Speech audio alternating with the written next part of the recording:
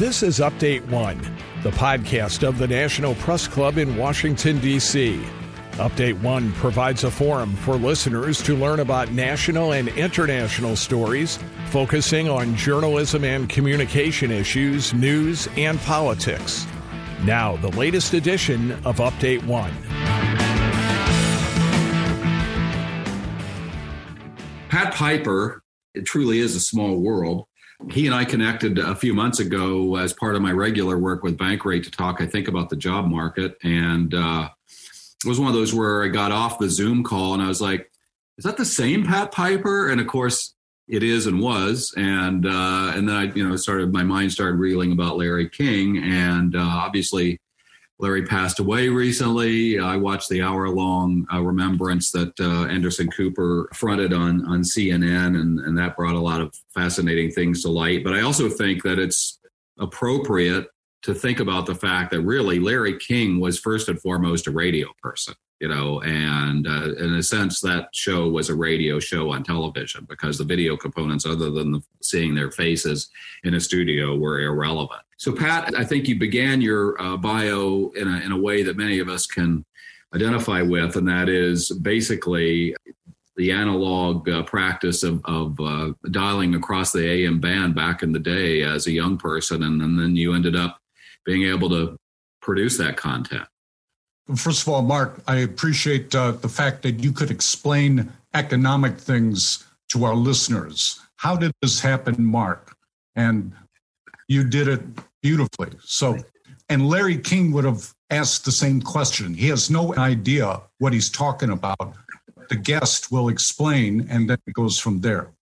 As a young kid, I was a Chicago Blackhawks fan, and I would lie in bed at night and I would hear, the local station carry the Blackhawks game. And I would do this. There was this thing called skip. I know there's a more technical name for it, but I could get the Boston station, WBZ, the Spirit of 103, and they had the same game on. And I was switched back and forth, and you could hear one announcer describe it this way, and then another announcer with, of course, a Boston accent explain it the other way. And radio just caught me at that moment.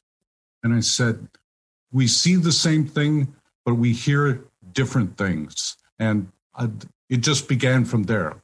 So, Pat, how did it come that you ended up at what maybe some people on this call may or may not have any intimate familiarity with, and that is the Mutual Broadcasting System? I worked at a radio station in Delaware that was a Mutual affiliate. And, we would file material for them because there was a senator there named Joe Biden at the time. I would listen to Larry King, but I would also listen to him in Chicago when I was living there and working there.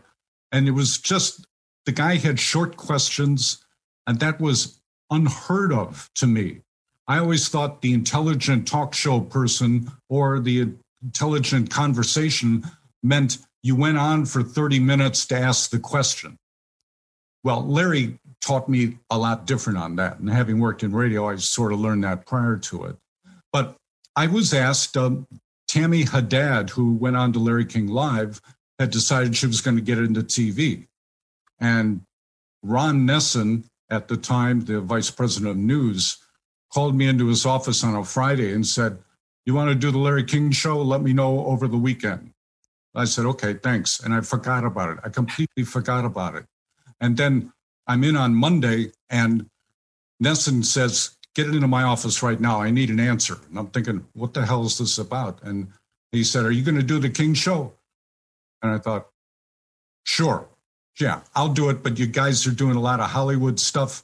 If after 6 months, I want to get out of the Hollywood stuff and get back to news, you bet. And he said, okay, you got it. And Larry said, I had to meet him at Duke Siebert's that afternoon after my shift. And yeah, I know the laughter. And he says, I think we're doing too much Hollywood stuff. And I said, Larry, I'm with you on that. And so it began from there. And I was with him for 10 years. He used to say, you've been with me longer than any wife. And I would say, well, we'll leave it at that.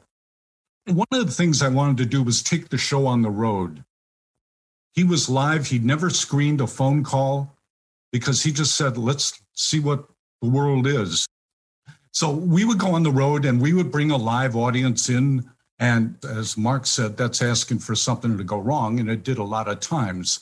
You know, in New York at 2 a.m., every drunk on Broadway would come into the New York Hilton.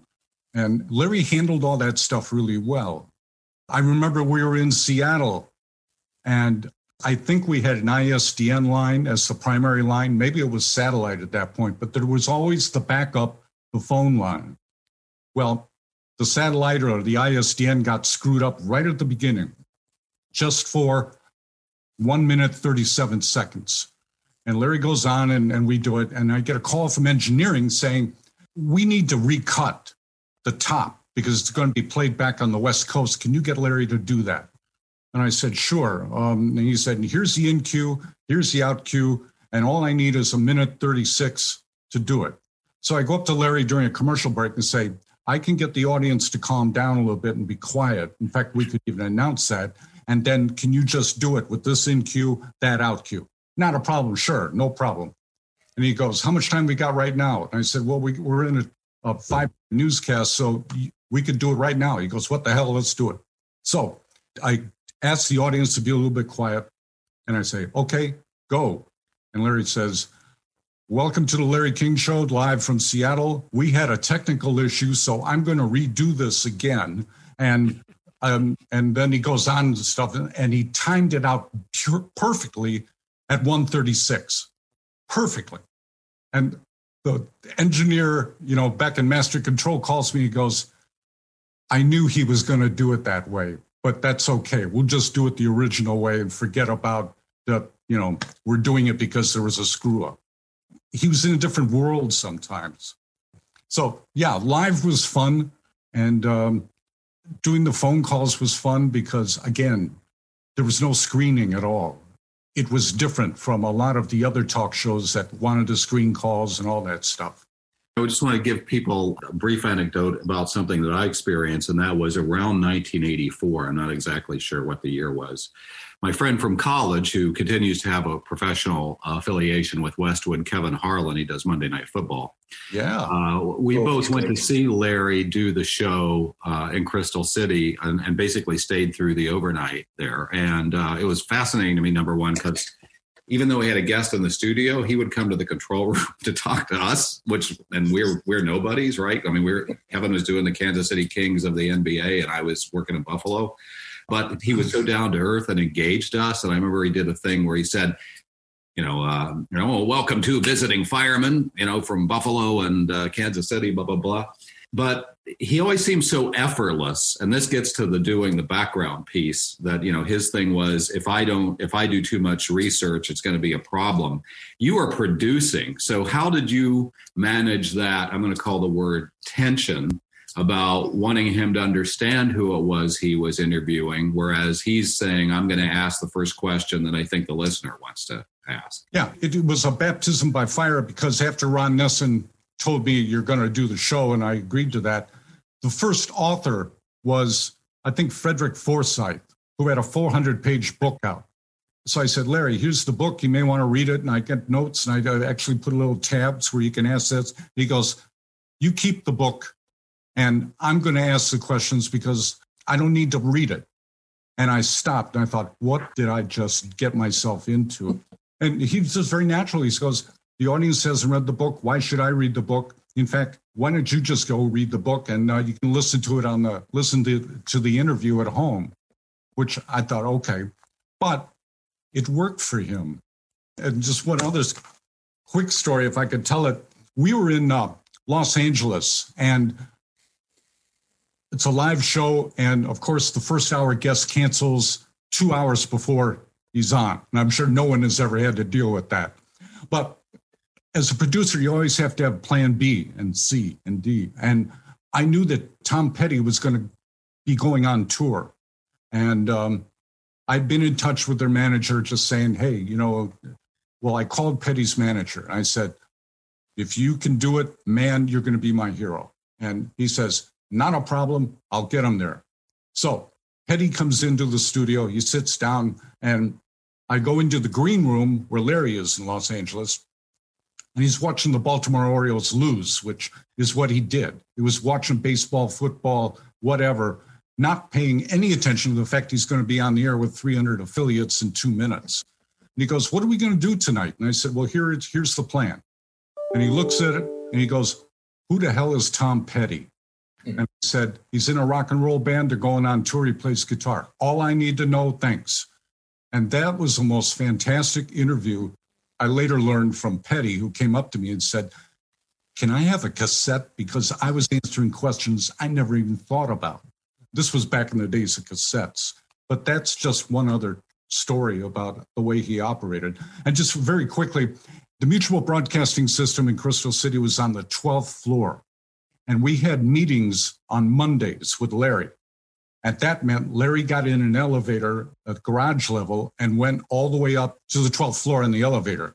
And I would start getting calls after that meeting saying, "Hey, I saw Larry in the elevator on the 11th floor, and he said I ought to call you because you're the one who can get me on the air and talk about the fact that I have a twin brother." Or it could be, "I know how to make a Grand Marnier souffle, and Larry said I should call you." This went on and on and on, and it never stopped. And the bad part was he had to take the 12th floor and go back down to the garage level. So I was getting even more phone calls. But that's the way he was. He was naturally curious. I also want to ask you, Pat, because you mentioned that basically you ended up helping him to write several books. That's a lot more complicated a process than doing a live radio show, at least in terms of the management of the content. I mean, what was that like? I'll tell you, the first book was called Future Talk, and it came out in 1999. It was supposed to be about it was looking at the new millennium. And so we talked to a number of people about what are we in for.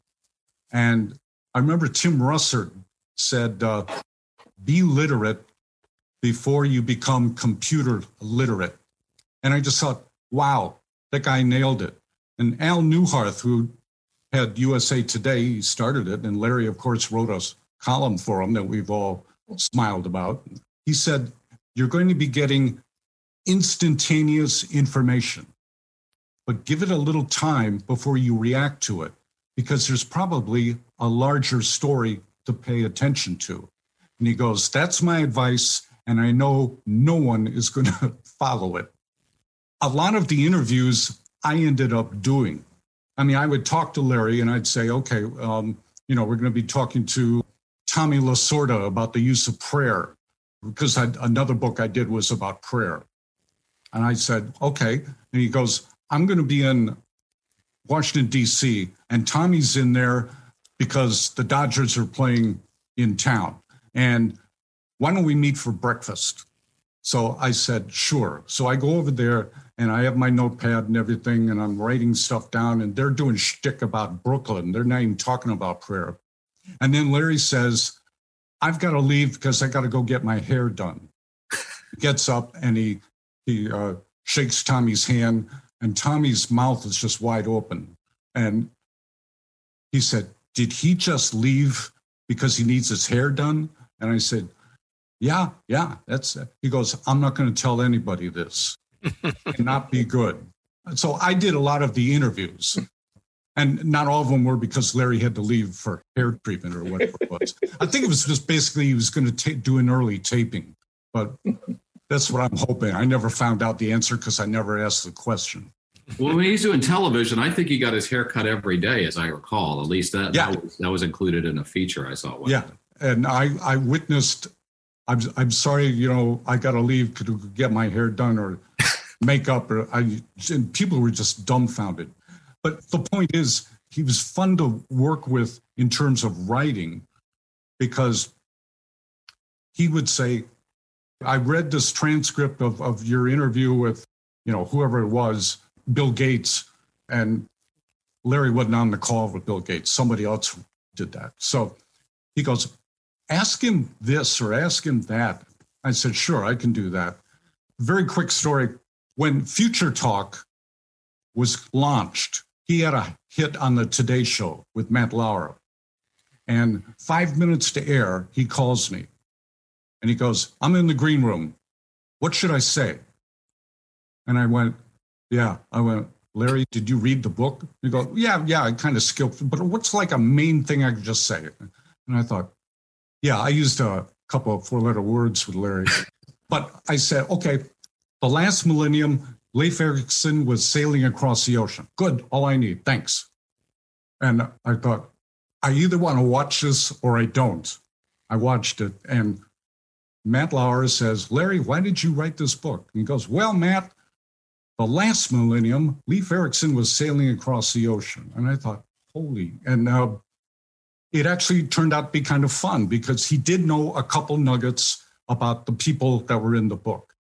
But that was, again, he doesn't prepare. Well, he doesn't read it either. So that's a story that I've always remembered and terrified me then, still does.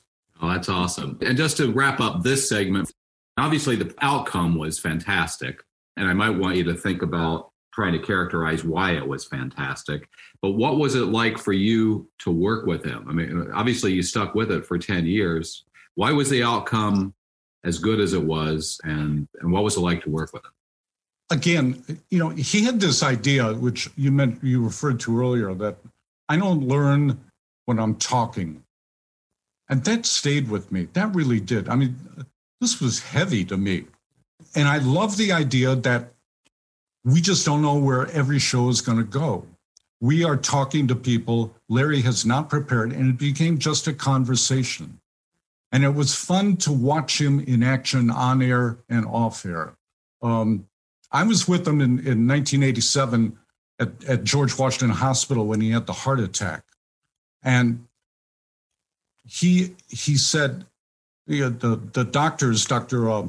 Levy and Dr. Richard Katz, did a cardiogram of him, electrocardiogram. And I watched him walk over to this big screen, and they're pointing around and stuff. And then they both look at Larry, and they start coming toward him. And Larry grabs my hand and says, this ain't going to be good. And they said, Mr. King, you're having a heart attack. And he goes, am I going to die? And they said, well, you're in the emergency room in a hospital, so I think chances are good you might make it through this one. Larry King Cardiac Foundation came out of that because he realized his health insurance paid for everything.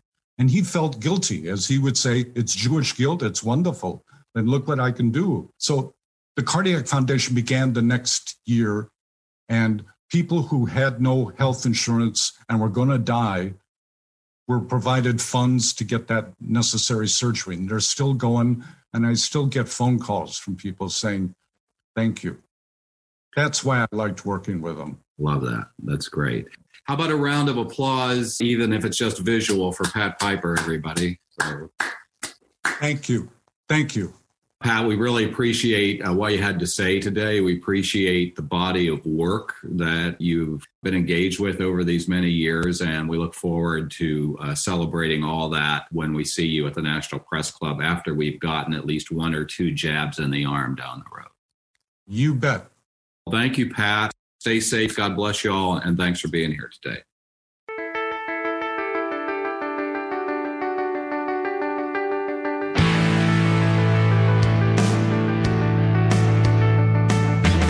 Update One is a production of the National Press Club's Broadcast Podcast Committee. You can comment on this podcast or any episode of Update One by sending an email to updateonepodcast, that's update, the number 1 podcast, @gmail.com. Thanks for listening to Update One.